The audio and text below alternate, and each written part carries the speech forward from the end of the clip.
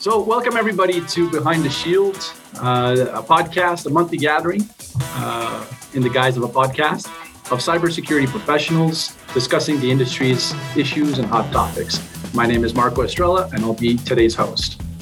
I'm hoping you had the opportunity, everybody, to recharge the batteries over the holidays, spend a little bit of time with friends and family, overindulge maybe in holiday turkey and delicious foods like I did. I want to thank everybody who's listening to the podcast today for taking the time. And I think you'll be glad you did today. We prepared something special today. We prepared actually a year in review show, and I think it's going to be a lot of fun. If you've listened to the show before, thanks for coming back. And for those listening for the first time, just know that Behind the Shield is not a sales pitch. We're not here to sell you anything. We're just here to talk about cybersecurity issues that concern us all. And as a matter of fact, we tend to put a little bit of humor in our podcast, and we want to make it a nice, easy listening 60 minutes of enjoyment so that you can come back and be a regular listener of the show. If you'd like to catch up on previous episodes, you can find us on Apple Podcasts, Google Podcasts, Amazon, Alexa, iHeartRadio, and wherever podcasts are offered. And all the details, you can find it at virtual.com/event. Now, because today's a special show, a year in review show, I wanted to do something a little bit extra. So I went to Costco and got myself a family-sized pack of experts, a 6-pack of experts, if you will. So I brought a lot of firepower, and I'm going to introduce them to you right now. So first off, we have Patrick Naum, a Virtual Guardian CEO. Hello. We have Bob Bennett, one of Navilogic's co-founders. Good afternoon. Bill Strube, the other co-founder of Navilogic. Hello. Christopher Reynolds, partner account manager at OVH Cloud. Good afternoon. Tim Chase, Laceworks Field CISO. Good afternoon. And last but not least, Chris Vincent, Senior Vice President of Go-to-Market Strategy at Halcyon. Happy to be here, guys. Thank you, everybody, for being here. Those who listened to the show before probably recognize a few of the panelists who have generously agreed to return today. So usually it's a 30-minute hot topic segment, but not today. Today, it's the recap of 2022, and I've asked each panelist to prepare for us to bring forward the biggest cybersecurity story. Well, not necessarily the biggest, but the one that blew their mind the most or caught their attention the most, or simply the most interesting or the most fun story of 2022, according to them. It might not be the same for you, but according to these experts here. It's quite unprecedented. This is the first time that we do this, and we're even pushing it a little bit further. We want you who are listening to us live right now, the audience, to submit your favorite story, if you have one, of 2022. And at the end of the podcast, we're going to try to get to it. And I'm going to put the entire panel in the hot seat and have them comment your story live. So no pressure, guys. All right, so let's get right into it. I put all your names into a hat and I drew Bob. So Bob, you're up first. Please, what was your top cybersecurity story of 2022? All right, let's rock and roll. I know it's going to be a popcorn round today, so this is going to be kind of fun. So I think we had a lot of things to talk about last year. And for me, the story I picked was really one I think that's going to surprise people. And it's not something that's on the radar because everybody knows a lot of what we were talking about last year was ransomware, right? Well, FBI data highlighted that enterprises in aggregate are losing 51 times more money through BEC attacks, which is business email compromise, than they are through ransomware attacks. And so think on that for a minute, 51 times, because to break that story down, you've got to understand a couple things, and you've got to understand the why it's happening after you've absorbed the shock of it, of course. So in the U.S., the total losses are estimated at 2.4 billion. So take that in 2021 over a 39% increase from 2020, while at the same time, U.S. companies lost 49.2 million. So 49.2 million versus 2.4 billion. Now, when you think about how that has to add up to being more, the average cost of a ransomware attack was estimated at 2.2 million. So that doesn't add up to a lot of ransomware attacks, but we sure talk about them because of the size and the frequency. Now, keep in mind, those might be underreported as well, but 51 times more money is still a lot of money. So how does that happen when the average business email compromise attack costs $120,000? So breaking that down further to understand that a little bit more, if you look at ransomware attacks, they tended to happen to some of the larger organizations, but also the midsize and the small as well. But they take more effort, so they're more targeted than just a business email compromise, and they're a little more complex. So on the other side of that, $120,000 per incident, is a lot smaller than the average incident, 2.2 million. So you've got to make up a lot of attacks. Well, how do you do that? It's at the level on average where it might get reported, it might not, but it also doesn't shut down a business, so it doesn't get as much attention, let's say, right? You don't hear about it as much because it may not knock you offline. You can pay it and it's a mistake and you keep going. So think of how many there are out there. And I think you have to look at the small and medium enterprise to find where those numbers adding up to say those are the organizations where the way a lot of these attacks happen are you're actually getting the account and you're going to act like a senior VP. So whether you're getting these accounts and taking them over, it's not a phishing attack. They're actually taking the account over. And they can see these emails and respond to them before the actual person. And so the person whose email it is may never even know. In the meantime, you may run a payment through and it actually looks very similar to a vendor you have. But if you don't have the system to check that the account number isn't slightly changed or something of that nature, then they're going to pay that and keep moving with their business. Take the loss and move on. It's not as big as a ransomware attack. So, next level now, of course, there's kits for that. And the skill level, again, is lower. So it's just becoming easier. And I think that will be something to watch as to whether that continues or not. And I think as we all think of whether a security services vendor or a product vendor, we have to watch something like this and see how we're actually helping solve the problem going forward. So I'll call it my surprise story of 2022. How's that? Absolutely. Yeah. Any comments, gentlemen, on the panel?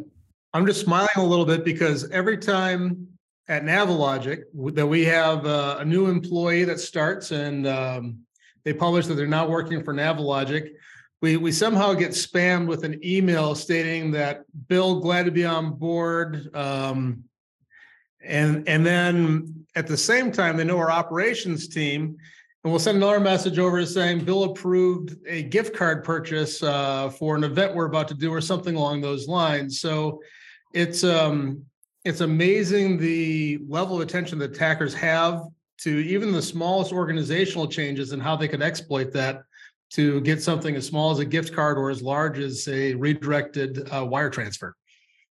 Yeah. I think we'll continue to see it. Like I think that, with LinkedIn, everybody's on LinkedIn these days. So mapping out and doing kind of that, the reconnaissance is easier than ever. And so you can build out kind of those org charts. But I think the protection for it kind of goes back to the same thing you would tell your people, kind of like you were just talking about the gift card stuff, right? If you see something in an email and you're getting ready to transfer a lot of money, you probably want to pick up the phone and double check, right? Like, I think it all comes back to that kind of awareness training. I think we'll continue to see it because they're obviously getting traction. The gift card thing works because, we get those still today, right? They even, they did it at our church. Actually, our minister sent out a message and was like, hey, if you guys get something from me saying they want gift cards to give out, like, don't do it. I mean, so they're kind of everywhere. So I think the BEC stuff is going to continue to just be another vector of that. It actually really takes over and enters into the fraud team, right? I mean, it's one of the other reasons you probably don't hear about it in the cyber world a tremendous amount, even though we have BEC solutions that do nothing but that, right? The other component is companies always report fraud on a balance sheet, whereas when you take a look at things like ransomware and underreporting, you're probably going to have a problem with some of those threats unless they're very publicly exposed. But BEC has been a problem for a long time. I get 13 emails a week from my CEO asking for $100 gift cards because he's in a meeting in Japan and he needs them to satiate the appetite of the customer on the other end. So it's unique. It's going to be a huge risk vector, and there's some really cool approaches out there to actually take care of it. Not a new thing, but they've definitely upped their game. So. Yeah, for sure. And it all comes back to that element too of everybody's so busy doing their job. You see something like that, oh, gift cards, great culture idea, and you want to execute, and you just got to stop and think and inject that human part and say, wait a minute, is that right? And that's still where, we can't, Elon hasn't addressed that for us yet. All right. Thank you very much. Very good. Off to a good start, guys. We're going to move on along with the second story and the next name out of the hat. Patrick, you are up. What is your favorite story of last year? As you all know, I like to follow the rules. So there are actually two stories, but they're on the same topic. So a couple of things happened that I never thought I would see is two hackers being arrested. And guess what? They were arrested in Canada. So we had a gentleman in Gatineau near the capital of our country, near Ottawa. Another gentleman in Toronto. The first guy, Sébastien Vachon Desjardins, and the second guy, Mikhail Vassiliev, were arrested. So the former was arrested. He had a record, drug dealing and whatnot, but they ended up investigating through Interpol in collaboration at an international level between the FBI, our RCMP here, and they were about to shut down some servers in Bulgaria, and they found the trace, and I'm obviously summing this up very quickly, to this gentleman, and they arrested him on multiple charges, gun charges, drug trafficking, and also in terms of ransomware attacks. He was extradited to the US in Florida, and he was just handed down. He wanted to do a plea bargain, and he actually exposed NetWalker's processes and how they work and the play-by-play of a ransomware attack. And he thought he was doing, a good deed, very collaborative, and he was still slapped with 20 years in prison because the judge decided we need to put a stop to this and show people that this has to end. Mikhail didn't get his sentence yet. He's actually in the process of getting an extradition hearing to New Jersey, the state of New Jersey. I was reading, and the penalties there were something like 5 years, and the highest amount between $250,000 and the damages. But clearly, there was a precedent set in Florida, so hopefully this guy's going to be caught. And he was behind the Lockbit attack. That's and these guys combined hurt thousands of companies, individuals, and cost. They each had bitcoins, to the tune of between $20 and $200 million. The guy in Toronto got, he was raided, is also raided a few months back on other charges. So he actually didn't think they would ever come back. So they caught him red-handed. He couldn't lock his station. So they had all the codes for all the Bitcoin accounts, and they saw the list of people that were attacked and they were about to get attacked. So they really hit a home run there. Unfortunately, in NetWalker's case, the first guy, it's one among 100 identified people. And the other thing is that having seen all this, I don't think anyone's going to come back to a jurisdiction where they could be arrested. And that to me is the biggest, it's the hope, but also, the negative side is that we always thought that we could put our hands around any of those guys because they were, in countries like China and Russia and countries where we have no jurisdiction. So they happened to stick their head up and bang, they were caught, which is a good sign that there's hope. And just to close on those stories, what's going to happen now, what's expected is we're going to have more traditional social engineering attacks I'm already hearing reports of people, because with the pandemic being gone, you got people starting to drop USB keys everywhere in parking lots and showing up in offices and asking people to download files. So we're coming back to a physical world of hacking and espionage. So we're gonna have to keep an eye on that as well, because we're shifting gears and back to how business was conducted, a little closer to how it was conducted back in the day. So more threat vectors are upon us. Never trust. Always verify. Have you adopted a zero trust security framework? Do you require all users, whether in or outside your network, to be authenticated, authorized, and continuously validated to get or keep access to your applications and data? Only the paranoid survive.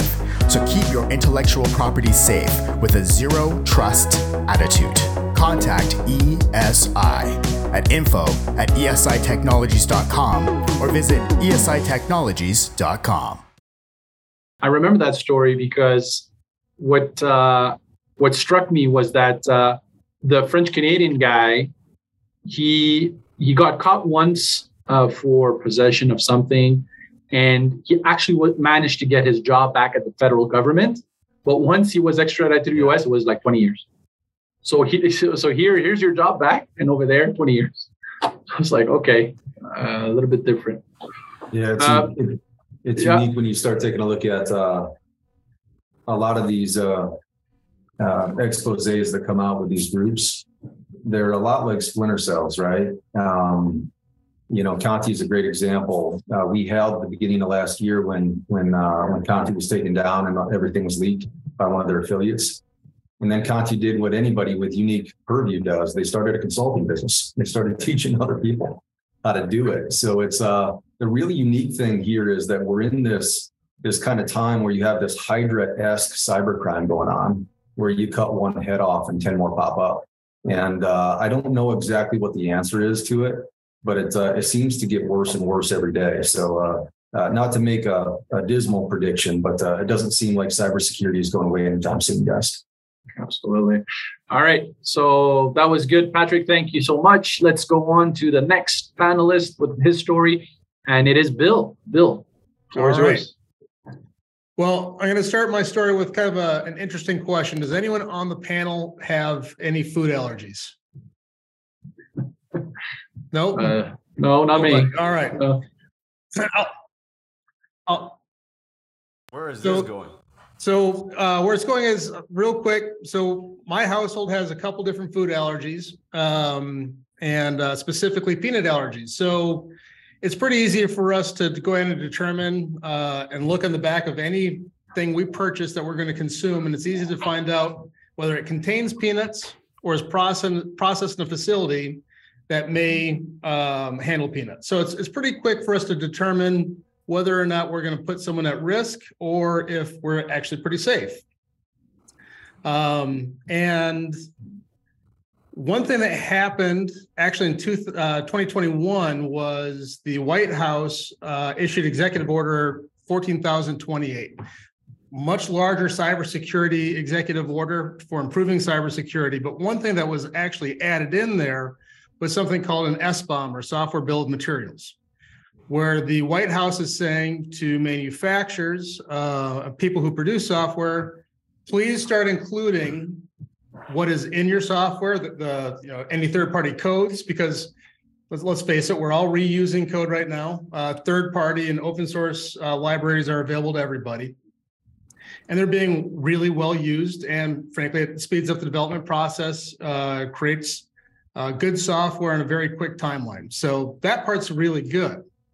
What's interesting, though, is we don't really always know exactly what we're purchasing or consuming when we go out and actually buy software. So the point is we need to provide better transparency, and that's why 14,028 came out, and everyone's talking about SBOM, or software bill of material compliance. You can't secure that which you do not know or cannot see. So good example of this are some of the supply chain attacks that we saw. And actually, I think SolarWinds was probably one of the big things that caused 14,028 to get passed. Subsequently, we saw Log4j come out for Java, and it became a much higher talking point. So I think we can all agree that you can't secure that which you do not know, and we should not put ourselves in harm's way if we can avoid it. The interesting thing is, initially this had a lot of discussion, a lot of talk, a lot of people saying, yep, let's go forward. This sounds like a good idea, until people started actually going through the process of trying to disclose what actually is in the software that they create. So organizations such as Amazon, Microsoft, Intel, Palo Alto Networks, they're all part of the lobby group that is now actually trying to discourage agencies from requiring SBOMs. And I think it's kind of interesting because I personally think it's because they don't want to disclose how the secret sauce, how it's made and what the ingredients are. As they start putting things together, it becomes pretty easy to start understanding, if you're using this particular library, maybe we could actually create as a competitor, something very close to it, or something that can compete on a feature by feature basis. But as a consumer, I think that we want to make sure that we stop things and are aware of when things like Log4j come up, that we can actually protect ourselves. Because personally, I don't want to wear a t-shirt that says process in a facility that may produce Log4j vulnerabilities at the next conference I go to. Very nice. Very nice. Very nice, Bill. I appreciate that. I thought SBOM was a Tom Jones song. I don't know. I might be confused. SBOM is usually what people hear me around the office if I have a bad day, but it's a little bit different. So, all right, very Marco, nice. I'm going to jump on one there. Go ahead. Quickly, Bob, go ahead. You bet. So I know we've talked about it, and we talk about it in our third-party assessment group, and every organization we work with has to, determine this, right? Not just the agencies on the federal sides, where software is coming from. And so it was great to see that now we've got Microsoft and other organizations scanning GitHub and others. But there was an interesting stat that I think we saw too, is last year in the various public source code places that are out there, 144,000 different packages automatically uploaded and available for download as well. So that's a rat's nest that's going to be hard to untangle yet. Right. Okay. Well, thank you for that comment, Bob. Thank you, Bill, for the story. We're going to move on to Christopher. I think your story has a little bit more of an IT flavor to it.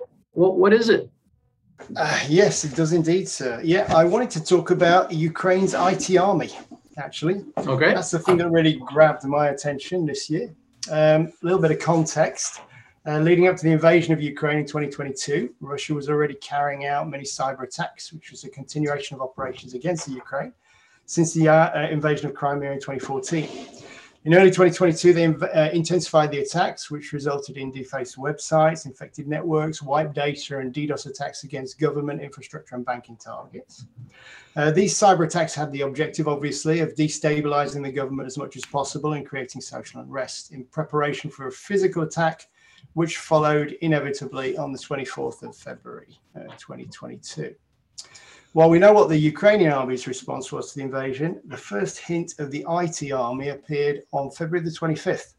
A guy called Yegor, I apologize to any Ukrainians in the audience, Alshev, who founded multiple cybersecurity companies in the Ukraine, made the first call for volunteers on Facebook. Those wanting to offer their skills could sign up using a Google form. Alshev also most likely approached Ukraine's deputy prime minister, a guy called Mikhailo Fedorov, with the idea. And on February the 26th, he announced the creation of the Volunteer Cyber Army, which became known as Ukraine's IT Army.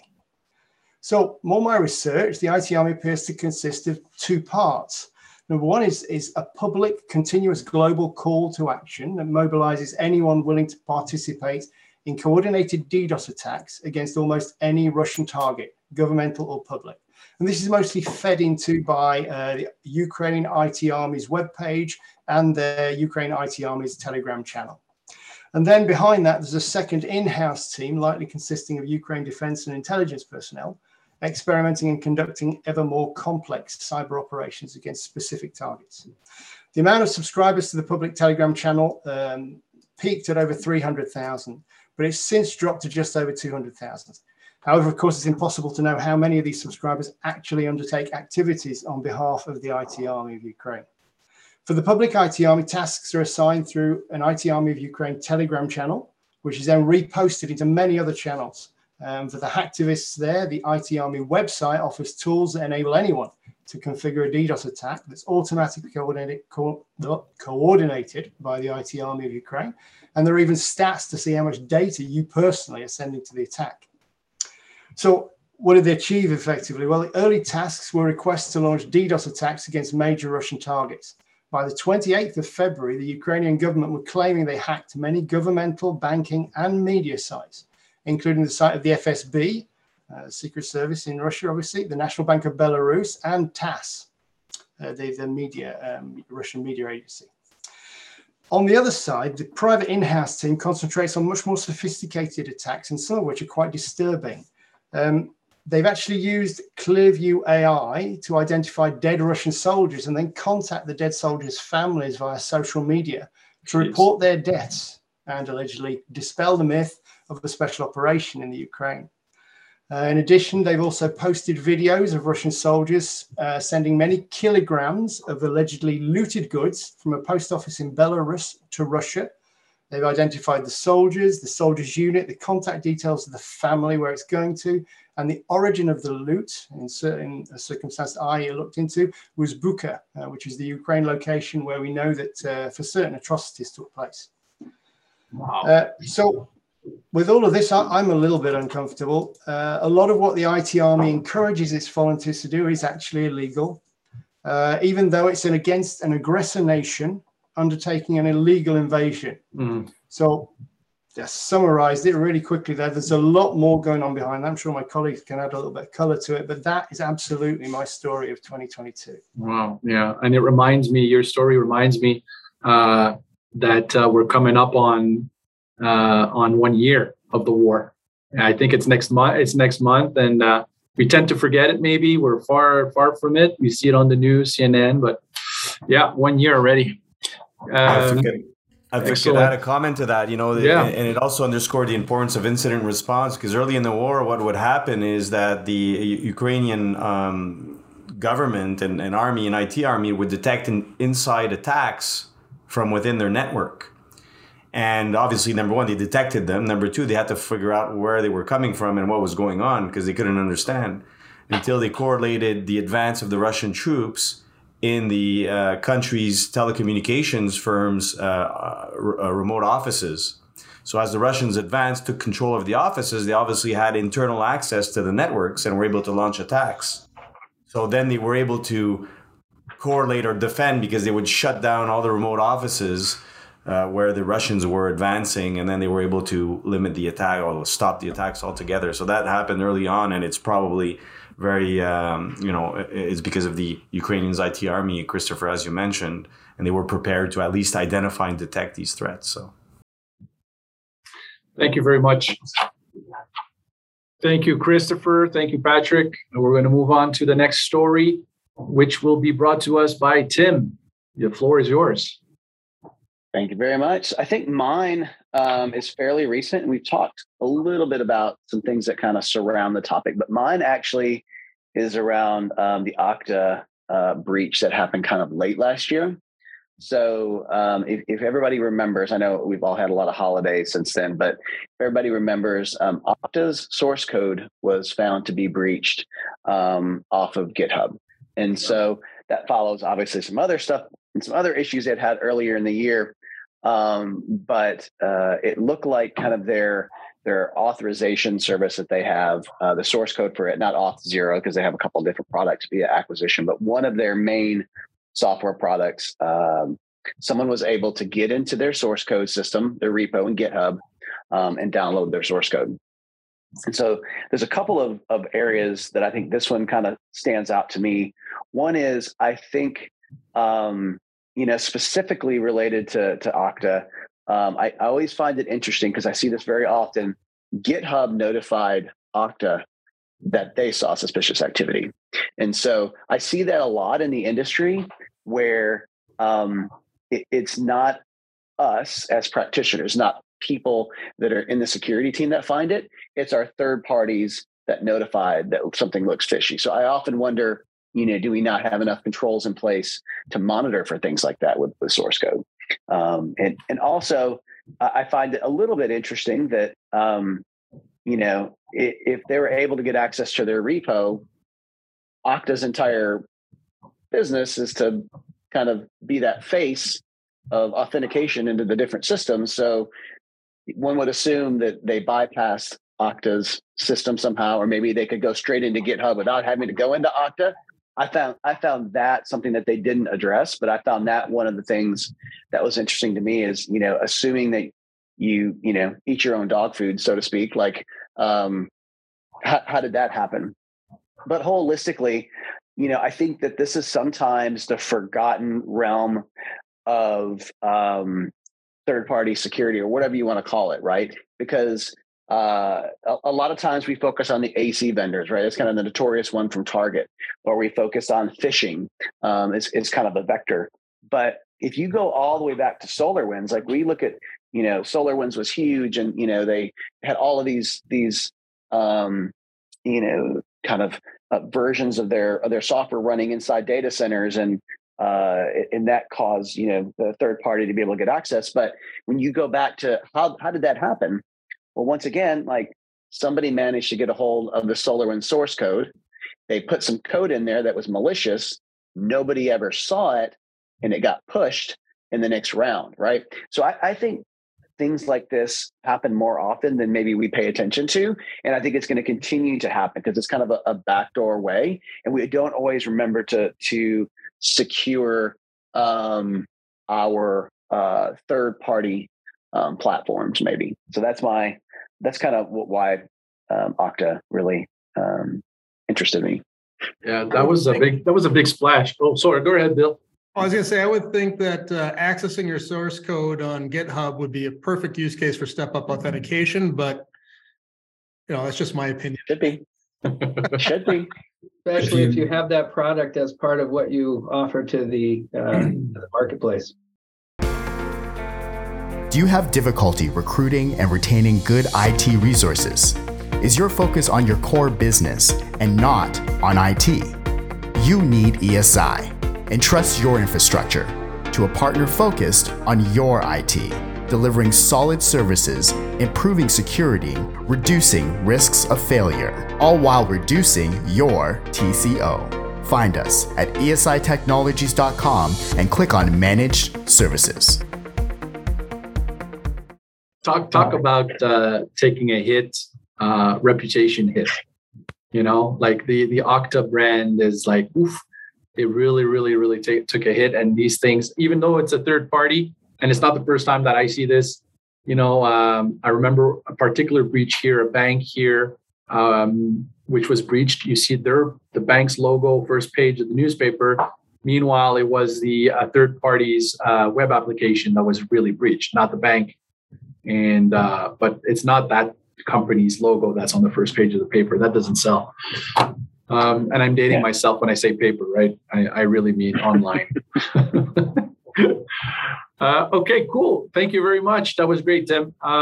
Let's go. Number 6. Chris, you are up. Bring it home for us. Cool. So guys, I'll actually try to be quick on this. The most profound story that I saw was one that came out at the end of the year here in December, and it was about the global insurance conglomerate Zurich Cyber, or rather chief executive, came out and said that cyber is set to be uninsurable at a faster pace than natural calamities. And the topic of the talk got my interest, so I read the article. And in the article, Mr. Greco goes on to say a few things. The cascading effects of a cyber incident with critical infrastructure can't be quantified, right? That initially focusing on privacy risk to individuals was missing the bigger picture of these people that he quotes, which are the attackers, that they can severely disrupt our lives. That seems like a no dust statement coming from a chief executive. But at the end of the day, it was interesting as I read this article. He goes on to say insurers are now trying to essentially claim that ransomware attacks are warlike actions. They're sponsored by nation states. You also saw Lloyd's of London come out earlier this year and say something very similar. Hey, they're going to provide a carve out to any attribution that can be given to a nation state and not pay it because it's considered an act of war, right? He goes on to say that governments need to step in more and they need to impose more private sector collaboration. No disagreement there, but we'll talk a little bit about that. And then finally says that, insurance companies, they can only absorb so much. So what struck me about this? Insurance companies in general have the smartest, most highly paid and qualified mathematical actuaries and data scientists on the planet. Yet when it comes to a trend line, cyber insurance is a line of business, can't be trended better than a natural calamity. That to me made zero sense. A natural calamity is a complete unique event. There is no projecting it. If you look at the trend line of cyber attacks, they've gone up every year for 20 years. It should give you at least a general trend. To say that the government should step in with public education, I agree with that. But I think that cyber insurers, if they're doing their debt to their customers in true spirit of collaboration, that they would actually also educate customers. Instead, what I've seen as I've talked to them, because I have this passion project with the cyber insurance industry, we're trying to help them make better recommendations, right? Better security stack recommendations. Today, what they do is they take this very generic set of things, say, this is what you need to have to be insurable. These other things will put you in a better class. And then they still raise your rates by 30%, right? I think the challenge behind this is 5 years ago when they were making a boon of money off of selling cyber insurance, everything was fine. But now that losses are north of their premium collections, meaning that they're at a total loss for the line of business, now there's a cry of foul, right, in the market in general. I think it is cyber insurers' obligation to help educate the community the same way they do with auto insurance. Take driver's education, put this stick in your car. We can see how fast you drive to see if you have good habits. There are so many basic things we can do that we just don't today. And that really struck me as something that, of all the topics from last year, to really hit on the biggest pain point in cybersecurity, which is insurance. And then to see that these global chiefs are starting to really try to mitigate their risk by making these very public statements about how they want to change insurability. That to me was a little crazy, but at the end of the day, we all got to work together to try to make it better. So I'll open it up for the floor. Yeah, absolutely. Any comments, guys? I was going to say real quick that the bar or the barrier to get a policy in the past was just way too low. And I'm looking forward to the days where we actually have to provide, functional programs and demonstrate those functional programs to say whether an organization is insurable or not. And that will hopefully help the problem statement of whether or not cybersecurity is actually an insurable line of business. I'm seeing it here. Every customer I talk to, are telling us and they're showing us how prescriptive their insurance are. They're actually telling them to deploy an EDR. Before it was protect your desktop, so it's general statements, right? Have a policy, do this, do that. Now it's specific. You need a SOC. You need an incident response plan. You need an EDR. They're very, very prescriptive. Yep. And if not, and they gauge the coverage based on that and the premiums based on that, right? So we're seeing a lot of that because I don't see a world where there's going to be no cyber insurance. But those statements are to move the needle. But to your point, Chris, government has to step in, companies have to step in themselves, and there's no amount of insurance that'll cover bad behavior. So companies have to take responsibility as well, and the insurers absolutely have to educate much more. Yeah, absolutely. Well, that was great. Thank you very much, Chris, for that story and everybody else. The last name that was in the hat, believe it or not, gentlemen, it was mine. So I'll give you my favorite story, which absolutely delighted me, even though people, might have been freaking out a little bit. And it was the Twitter blue checkmark fiasco. That story was just, it's like that Michael Jackson meme, eating popcorn. That's what it was. I like to live tweet sports, football and soccer and whatnot. And I'm on Twitter. I've been on Twitter for 10 years. And when I saw, I like all of us, when Elon Musk took over, and the sale was finalized on October 27th, to be precise. And I remember him saying, we have to make money. So he starts laying off Twitter personnel. And then a few days later, on November 1st, he says, the blue check mark, which is, for those who don't know, is the way that an account is verified, that it's truly that person behind the account, is now going to cost $8 a month. But anybody can get it. So if anybody can get it, well, you can just imagine, and for those who remember that story, all hell broke loose. So Nintendo tweeted Super Mario Brothers flipping the bird. LeBron James wanted a trade from the Lakers. Coca-Cola, this was one of my favorite. Coca-Cola promised to put cocaine back in Coke with 1,000 retweets.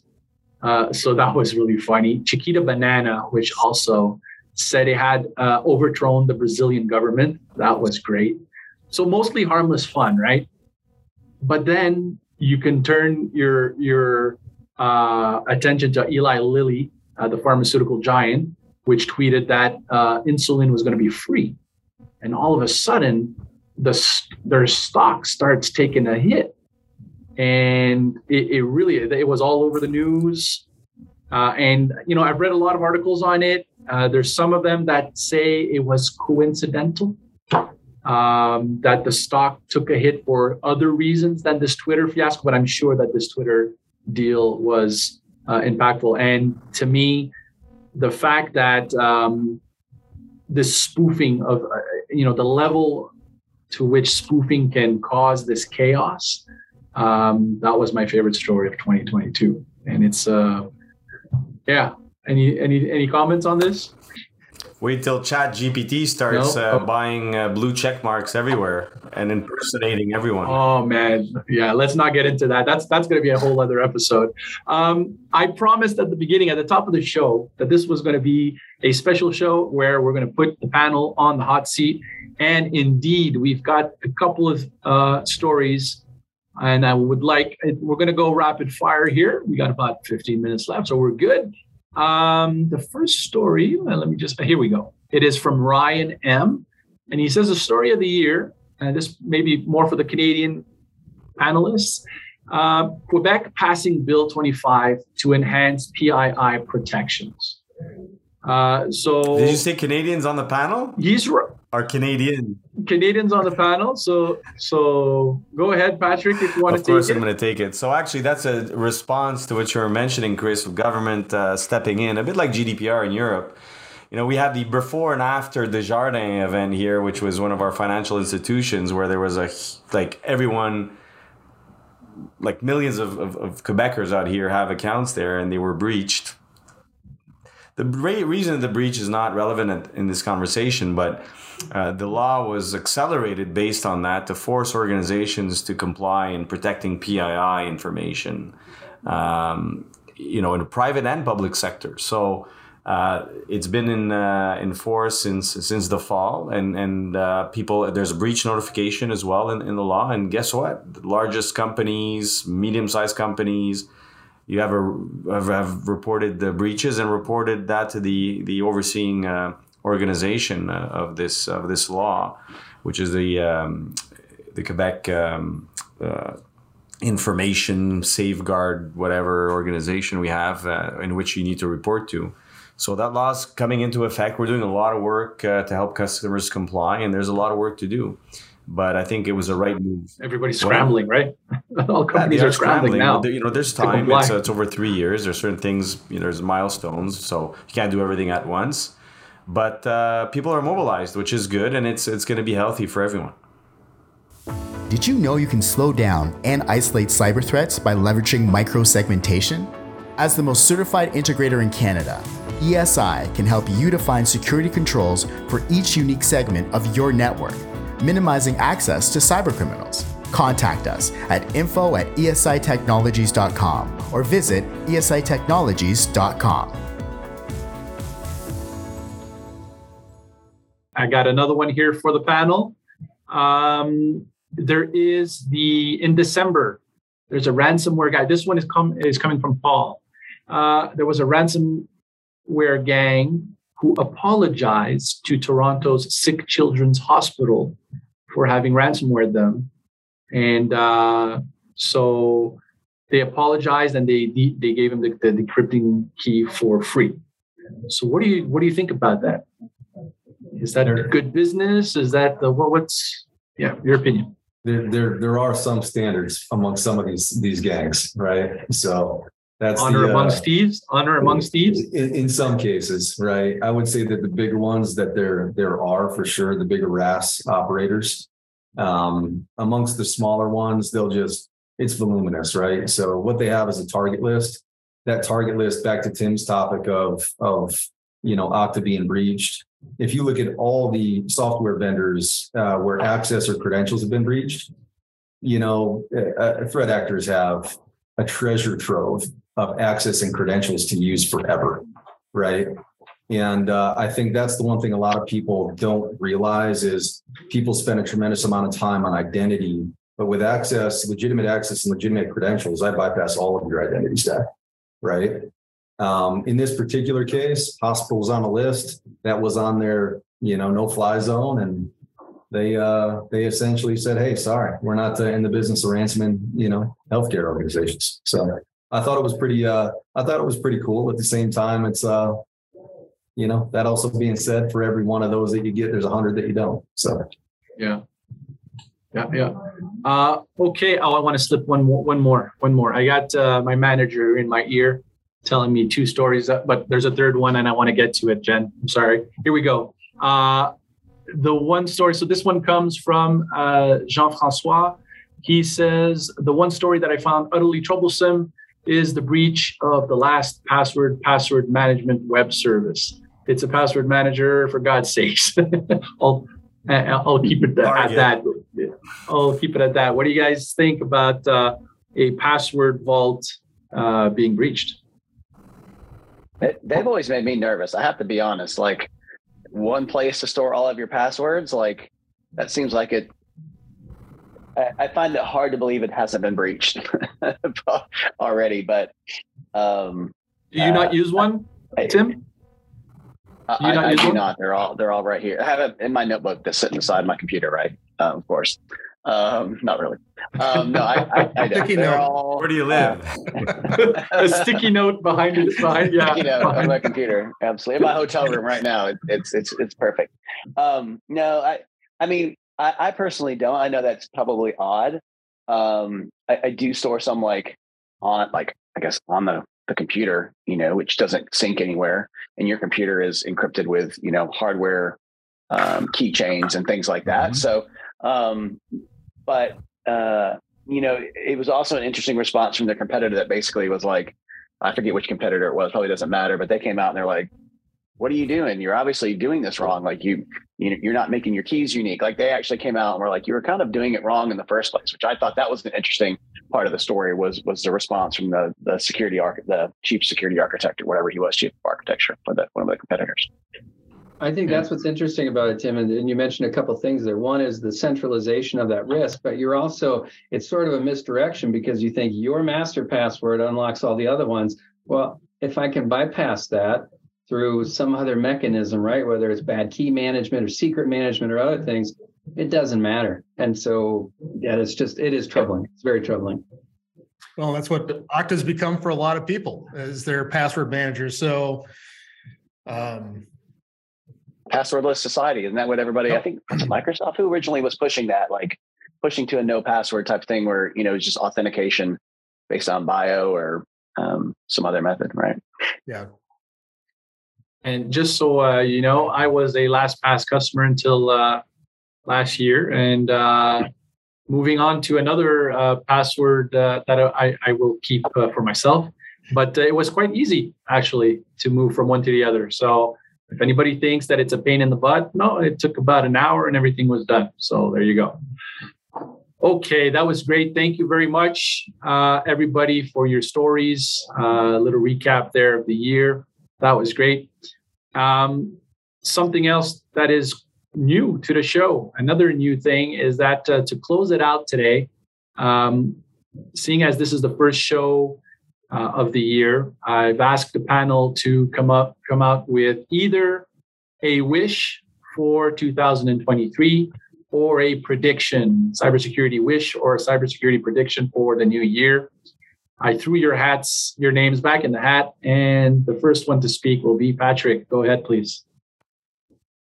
I'm going to go with a wish, but I'm going to give a quick prediction before. Things are going to get worse before they're going to get better, but I'm going to leave it at that. That was actually the theme at Black Hat last summer.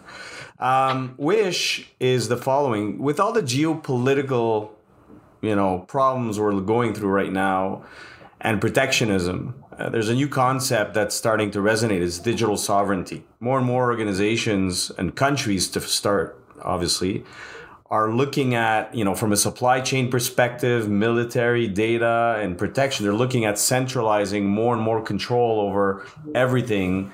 And we are in a protectionist trend right now. At the same time, when you do that, you have more and more, you need to invest more, be more nimble. The organizations will have to develop much faster to be efficient. And be able to sustain themselves. Some countries are in better position than others to get there. Well, that acceleration will create more and more gaps, as we've seen over the pandemic. As people digitally transform, it open up gaps. But the context is one of economic downturn, of a recession. So you're going to have a situation where people may decide to invest less in cybersecurity when we all know they will need to invest more. If you have weakened companies because of the economic, context, it'll take just one security or cybersecurity incident to kill the company, what's left of it. So my wish is that we at least sustain investment in cybersecurity. I think it should increase, but at least sustain it would be my wish for in the global context of what we're seeing today. Thank you, Patrick. Christopher, your wish or your prediction? It's been more of a wish. I was kind of looking forward and seeing what's coming down the pipe that could be sort of a paradigm shift for everybody. And I think quantum computing is there. It's approaching. We can see that it has value. We can almost simulate things that it's going to be able to do. So my wish is that somebody is going to be able to use quantum computing to develop the next level of cybersecurity. And I've seen a couple of things going around, like quantum random number generation and quantum key distribution cryptography. So these are good things. I hope they're going to come down the pipe quickly, and I hope they're going to come down the pipe more quickly than the bad guys can get hold of quantum computing devices. Right. Thank you, Christopher. That was great. Bob, you're up next.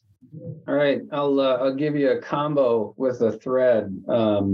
So I think in looking over the course of this year and what I see happening over the course of next year, a lot of the solutions we work with are starting to actually get better and do the things we want. And I think a lot of that is going through REST APIs, being able to combine information, and merging with what we see in the AI world. I think that AI is going to start to hit those products and actually help us in security be better.